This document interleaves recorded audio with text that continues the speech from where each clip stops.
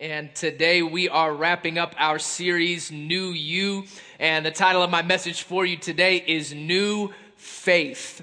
New Faith.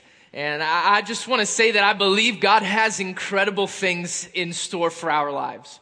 I believe God has miraculous things in store for us. I believe that God wants to do amazing things in our lives and through our lives. I believe that God has what's best for us in life.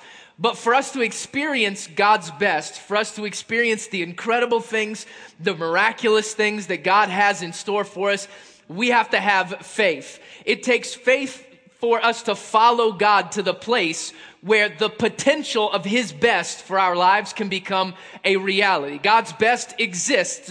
That is a potential for our lives. But for that to become a reality, we have to have the faith to follow God where He leads us. We need to have a faith that is growing and vibrant and alive. And here's the thing, I can't put faith in you. You know, like I can't do like a Jedi wave, you know what I mean? Like, and just give you that faith. Faith can't be borrowed from somebody else. It can't be bought. It can't be purchased. That's not how faith works. In fact, the Bible says that faith is a gift from God. The Bible says in Ephesians chapter 2, verse 8, it says, "For by grace you have been saved through faith.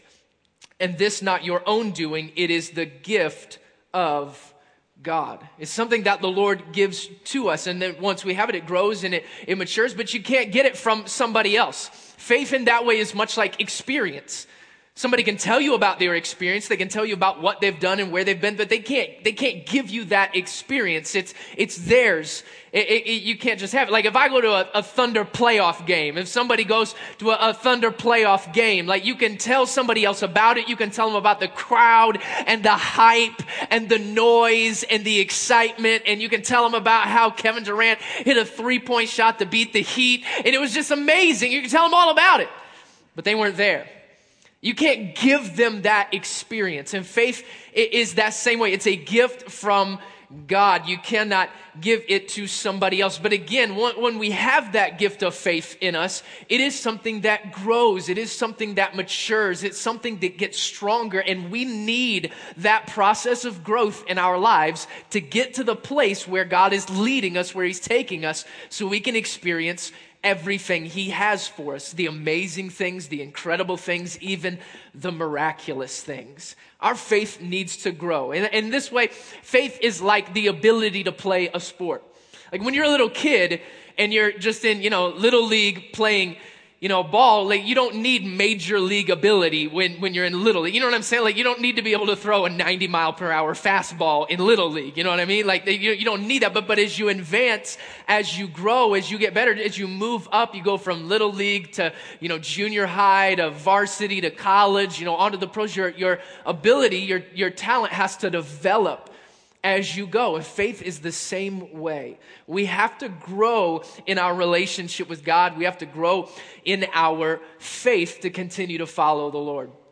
It's like this when we are new in our relationship with God and for the first time we hear about tithing, we hear about returning 10% of our income to God, and we kind of look at that and we're like, man, I don't know about that, and it's a struggle for us, and we kind of look at it and we go, man, if I do that, how am I going to pay for this? How am I going to take care of that? And we're new in our faith, and we make a decision. We go, I'm gonna honor God. I'm gonna be obedient. I'm gonna take this big step of faith, and I'm gonna return the tithe. And we do that, and we return our tithe. We give 10% of our income to the Lord, and then we watch the Lord be faithful to His promises, that He really will provide, that He really will take care of you, that as you are obedient to Him and you honor Him, He will take care of you. And what happens is we take a big step of faith and we're not really sure, and then we see the faithfulness of God, and our faith grows, our faith matures. And as that happens, we're able to follow God where He leads us, and there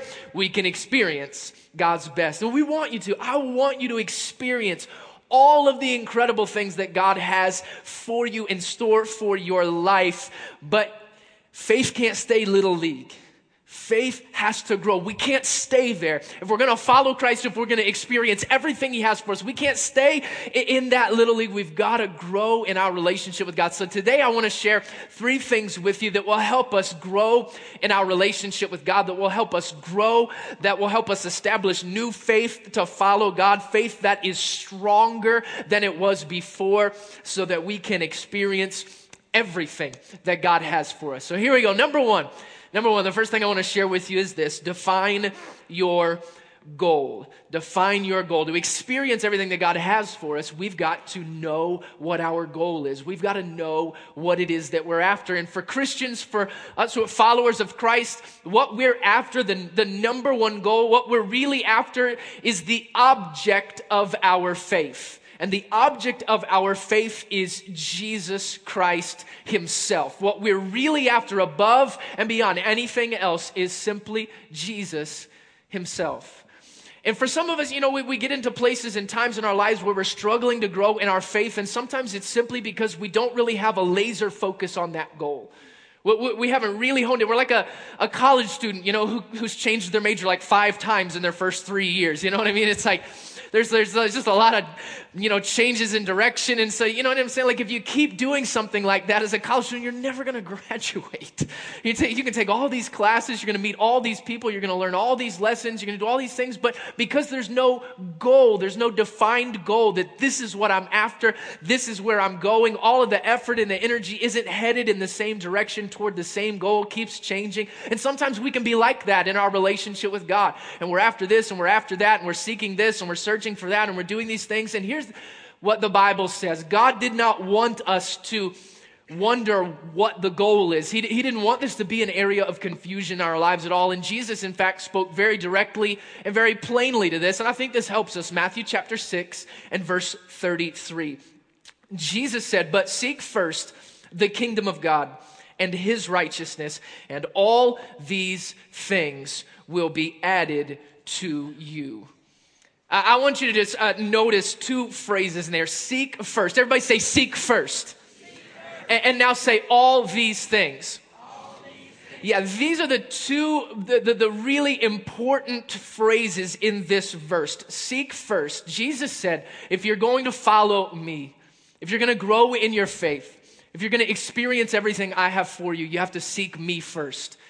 The goal is relationship with Jesus himself. It's knowing him better. It's loving him more. That's the foundation of maturing and growing in our relationship with God so that we can experience all those things he has for us. The goal is seeking out him. And sometimes when we struggle to grow in our relationship with God because we don't have a focus on what we're really after. We're really after simply Jesus himself. And then he said, all these things will be added to you as well. Sometimes we struggle to grow in our relationship with God because we don't really have a defined goal.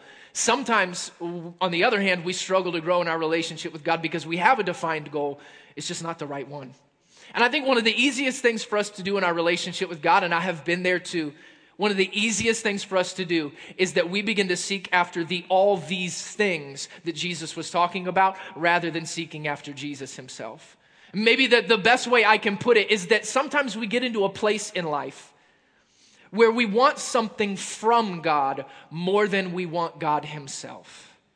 And Jesus is saying, if you want to grow in your relationship with me, if you want to experience everything that I have for you, I have to be at the top of the list. You can't want something from me more than you want relationship with me. That's got to be the number one priority. Jesus said in Matthew chapter 5, verse 6, he said, "Blessed are those who hunger and thirst for righteousness, for they shall be satisfied." They shall be satisfied. But seek first the kingdom of God and his righteousness. Hunger and thirst for righteousness. Put Jesus first. Seek after him more than what he can give you. Seek him first and let all these things be second. Jesus said that's how you're satisfied in life. And that doesn't mean that all these things are bad or wrong. There are a lot of things that we're seeking after that there isn't anything wrong with them. Many of us, we're seeking stability in our finances. We're seeking stability in our relationships. We're seeking direction for our career or what college to attend. Or we're praying, for a miracle, for healing. Sometimes a lot of the things we want that fall into the all these things category, they're not wrong. There's nothing bad about that. And then the truth is God wants us to have all these things. He said, if you seek me first, these things will be added to you as well. But if you seek all these things, if you want something from me more than you want me, what he's saying is you're never going to be satisfied. Because what satisfies you in life is God's best. And what's best is personal relationship with him. When that's at the top of the list, you can be satisfied. But if we just seek after all these things, we're not going to be happy. Because if we seek all these things over him, we've got our priorities out of line. And I can tell you today that is a miserable place to be. It is a very dry and difficult place to be spiritually when we exalt all these things over the one who gives them. And I know for me, one of the things I've struggled with, especially early on in ministry, is one of the all these things in my life. One of the things I wanted more than anything was I wanted a successful ministry.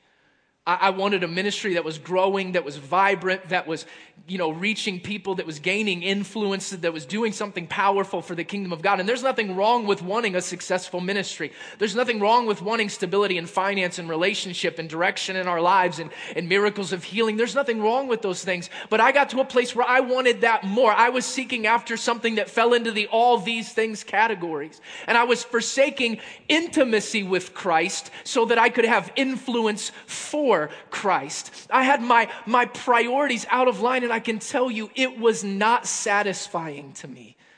Even when God was blessing and God was moving and God was growing my ministry and God was helping me build, I wasn't happy. And it was a miserable place when you get what you feel like you want and you're still not happy. And many times we find ourselves in those situations, and I have been there too.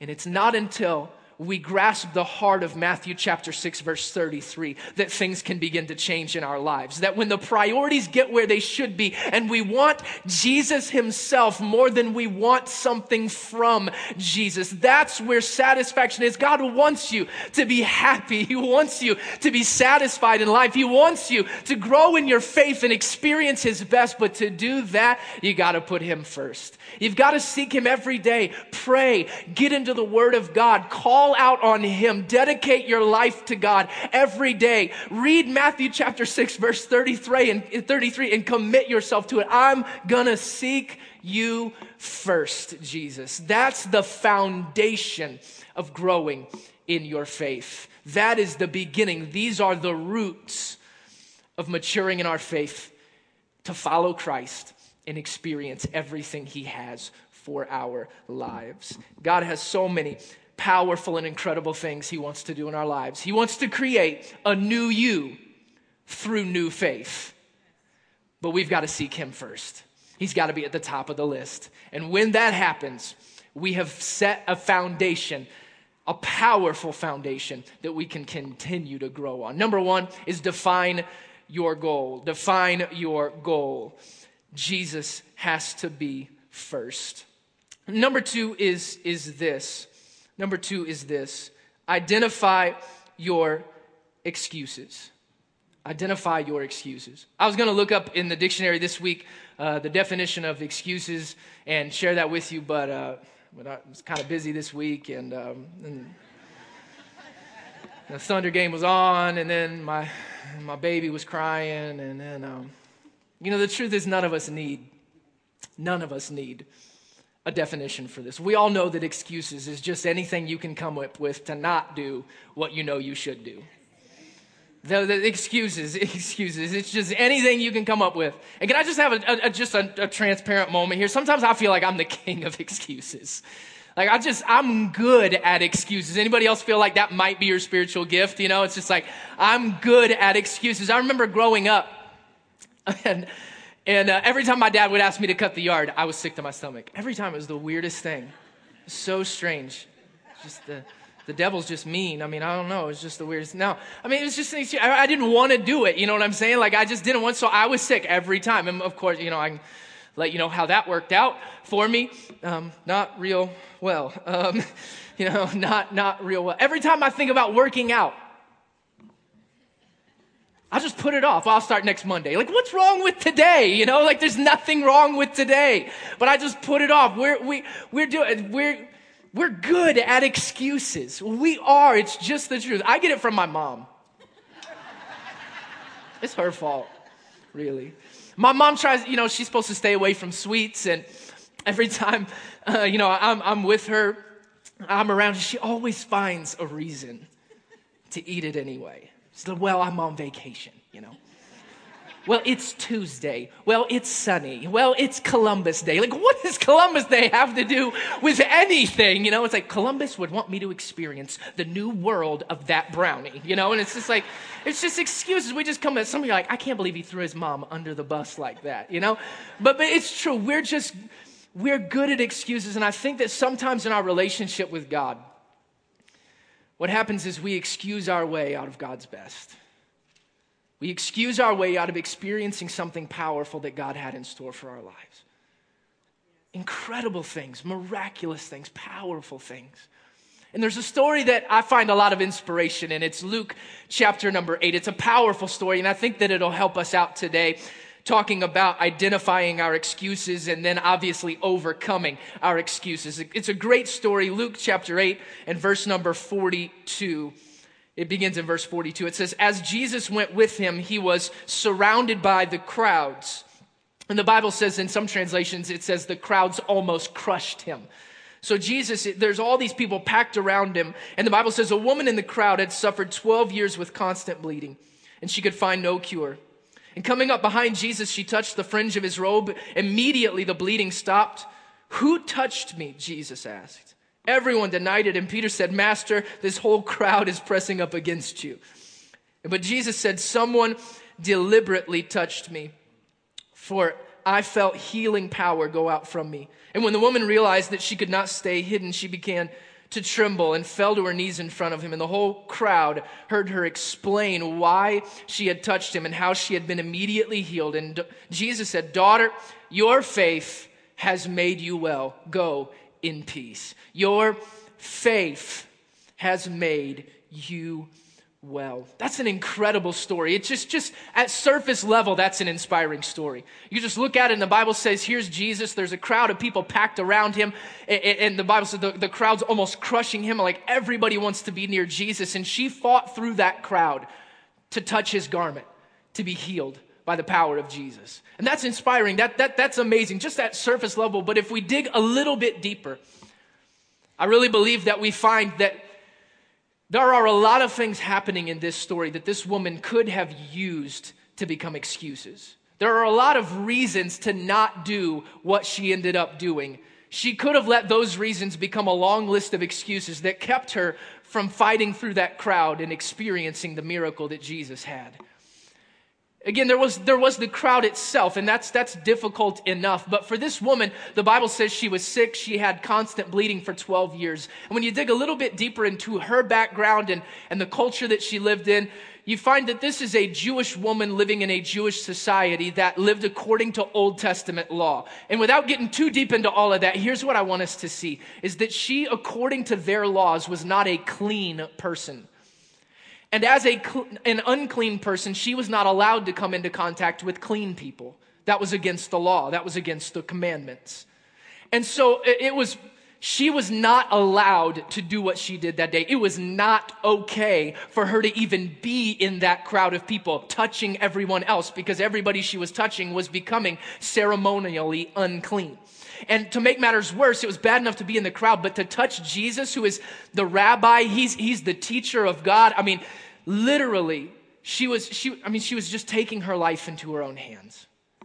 And when you look a little bit into that background, you look into her life and the laws and what was going on, you find out she had all of these reasons to not do what she did. She could have excused her way out of this. She could have said, no, I'm not going to do that. But here's the thing. She was so desperate for what Jesus had that she was able to identify those excuses, overcome those excuses, fight through the crowd, and get to Jesus. She was healed because she was desperate enough to fight through the excuses. And I just think that for some of us, we need to come to a place in our lives where we're a little bit more desperate for God. And I realize that's not exactly the label that we want in life. We don't exactly want to be labeled desperate. We don't want to be, desperate for a job. We don't want to be desperate for money. We don't want to be desperate for relationships. We don't want to be desperate for finances. We don't want to be desperate for a spouse. We don't want to be desperate for a car. We don't want that label. We don't want that, in life. I mean, that's not really a positive thing in our culture. Nobody wants to be romantically desperate. Right? Like you don't walk up to that special someone that you want, to go out with you and to ask them on that first date. Like you don't walk up to somebody and just like, I want you to go out with me so bad. Like you don't start describing your perfect date. Like I love seafood and long walks and my love language is quality touch and they're like, what? Like A, quality touch is not a love language. B, you're a super creep. You know what I'm saying? Like Nobody wants that label, but in God's kingdom, those who hunger and thirst for his righteousness, those who seek him first, those who are desperate, experience God's best in their lives because they overcome the excuses and they fight through the crowds. Today, maybe some of us are in that place. And we have crowds in our lives. The devil is fighting against us. The devil wants to create crowds in your life that distance you from God. And for some of us, the crowd that we have to fight through, there's a crowd in our life that's keeping us from regular church attendance. And we maybe are in a place where the excuses are kind of getting the best of us. And we're not really growing in our faith the way that we could be because we're not in God's house on a regular basis. God has what's best for our lives. But to experience that, we got to grow in our faith. To grow in our faith, we've got to be in the house of God. We've got to be in the Word of God. God has miracles for your life, but you've got to overcome those excuses. You've got to fight through the crowd, and it is worth getting through the crowd to experience God's best in your life. Some of you, the devil's creating a crowd in your life that's keeping you from being involved in a community group, from getting involved in a smaller group of believers so that you can build relationships with and get to know better and share your life with. You're missing out on the encouragement from those people, the strength from those people, the wisdom from the godly friendships that are waiting for you in that community group. Don't let the excuses win.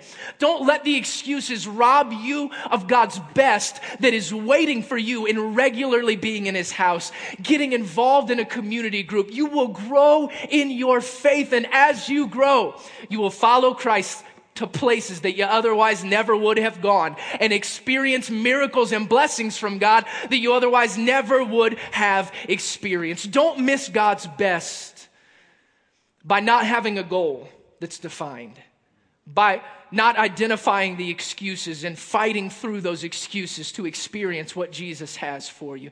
When we don't have a goal set in our lives, when we don't have the excuses identified and we're not fighting through those things, it's a lot like just kind of hitting the pause button on your faith. There's no growth. There's no growth. I mean, just imagine what it's like. Say you're in your living room and you're in your favorite chair, you know what I mean? And you're just kicked back and you're relaxed and you're watching a movie and you just pick up the remote and you just pause the TV. But then you just keep watching. Just keep staring at the screen. You're still laid back in the chair. You're still relaxing, but you're still scared. There's no entertainment. There's no why. Because nothing's happening. The plot is not thickening. The characters are not developing. The main character isn't fighting through obstacles and getting victory and overcoming. Nothing's happening. That's what our faith is like when we don't seek Jesus first, when we don't identify our excuses and fight through those crowds. Our faith is on pause. We're not growing. Our faith stays in the little league because we don't know where we're going. We don't know what we're after. We're not seeking him first. and our excuses are getting the best of us. God has what's best for our lives. And my prayer for you is that you would experience everything God has. But I know for us to experience that, we have to grow in our faith. And to do that, we've got to put Jesus absolutely at the top of the list. We can't want something from him more than we want him. That's never going to lead to a place of satisfaction in our lives. And if our excuses win the day, we hit the pause button on our faith. And there's no growth. Get to a place where Jesus is number one. Seek him first. Fight through the crowds and experience everything that he has. I want to share a third thing with you today, and it comes also from the story of the woman in Luke chapter number 8. So define your goal, identify your excuses, and number 3, never give up. Never give up on the Lord. You know, I think sometimes we get into the middle of that crowd. I think sometimes we take some big steps of faith and we get into that crowd a little ways. But sometimes it feels like there's no end in sight, really. And we don't exactly know how things are going to turn out, and we don't exactly know what's going to happen next. And sometimes I think we get ourselves in those situations in this faith journey where we start to feel overwhelmed. We just kind of realize, man, this is harder than I thought it was going to be. So how do you keep going? I mean, this woman's story, when you look at her experience in her life in Luke chapter number 8, this story screams, never give up.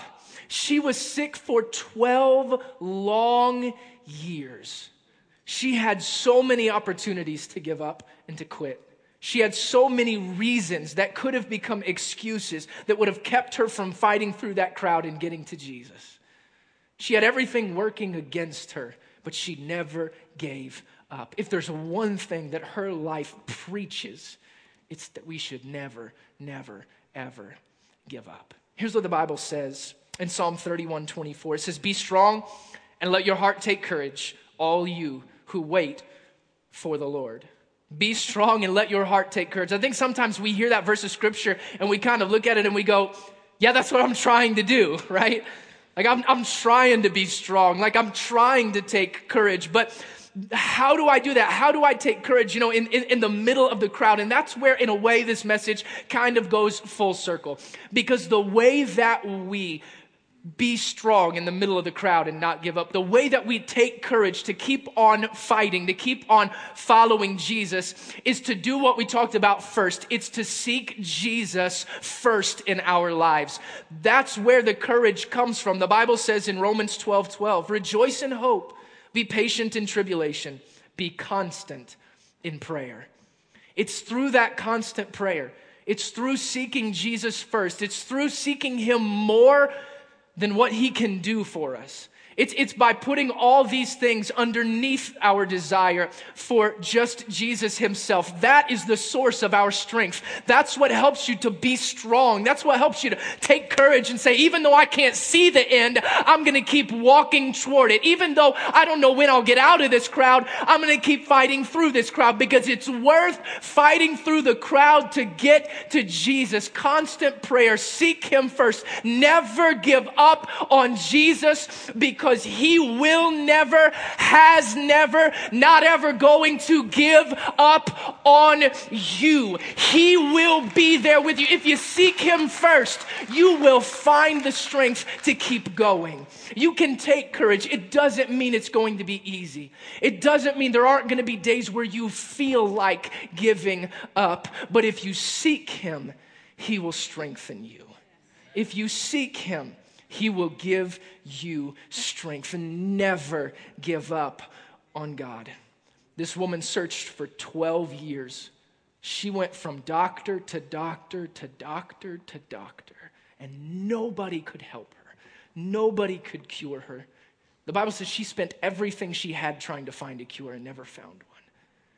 And for some of us, we can find ourselves in her shoes at that point in the story. Some of us find ourselves there. Because for us, it's been relationship after relationship after relationship. And you're at a place today where you're going, God, when am I ever going to find that person for me?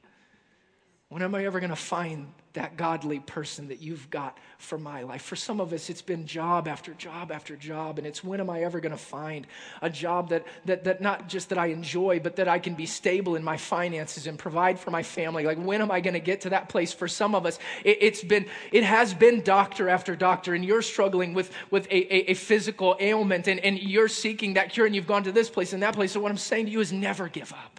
Never give up. Don't give up on God. Don't quit praying. Don't quit seeking Him. Don't quit following Him. I know there's been times in my life where I have wondered where the end was. I've wondered when God was going to provide. I know for me, I was almost 30 years old when I got married. And there were a lot of times where I wondered, man, God, am I ever going to find the right girl? Am I ever going to find a wife? Am I ever going to get married? There were nights I just laid there and stared at the ceiling and just thought, God, I don't want to be alone. And I've prayed and I've sought God and I've done my best and all those things. And I can tell you it was very difficult at times. There were times where I just kind of wanted to forget it. You know, I'm never going to find that person. I'm never going to do. And there were times that were difficult. And it was only through seeking Jesus first, through sticking with Him that I kept going. And can I tell you, God brought my wife into my life at the right time. We developed our relationship. She said yes. And we got married. And I'm just telling you right now, it was worth the wait. It was worth the wait. My timing and God's timing were two different things, but it was worth the wait. And I don't know where you are in your life. I don't know what your struggle might be. But if I can encourage you today from my life and from the scriptures, from this woman's story, never give up on God. He has your best interest at heart, and He will take care of you. But the only way we'll trust Him to do it is if we seek Him first. Define the goal. Identify your excuses and never give up. God has an amazing plan for your life. And to experience it, you got to put Him first. Seek Him with everything you've got. Fight through the crowds and never give up on God. He will never give up on you.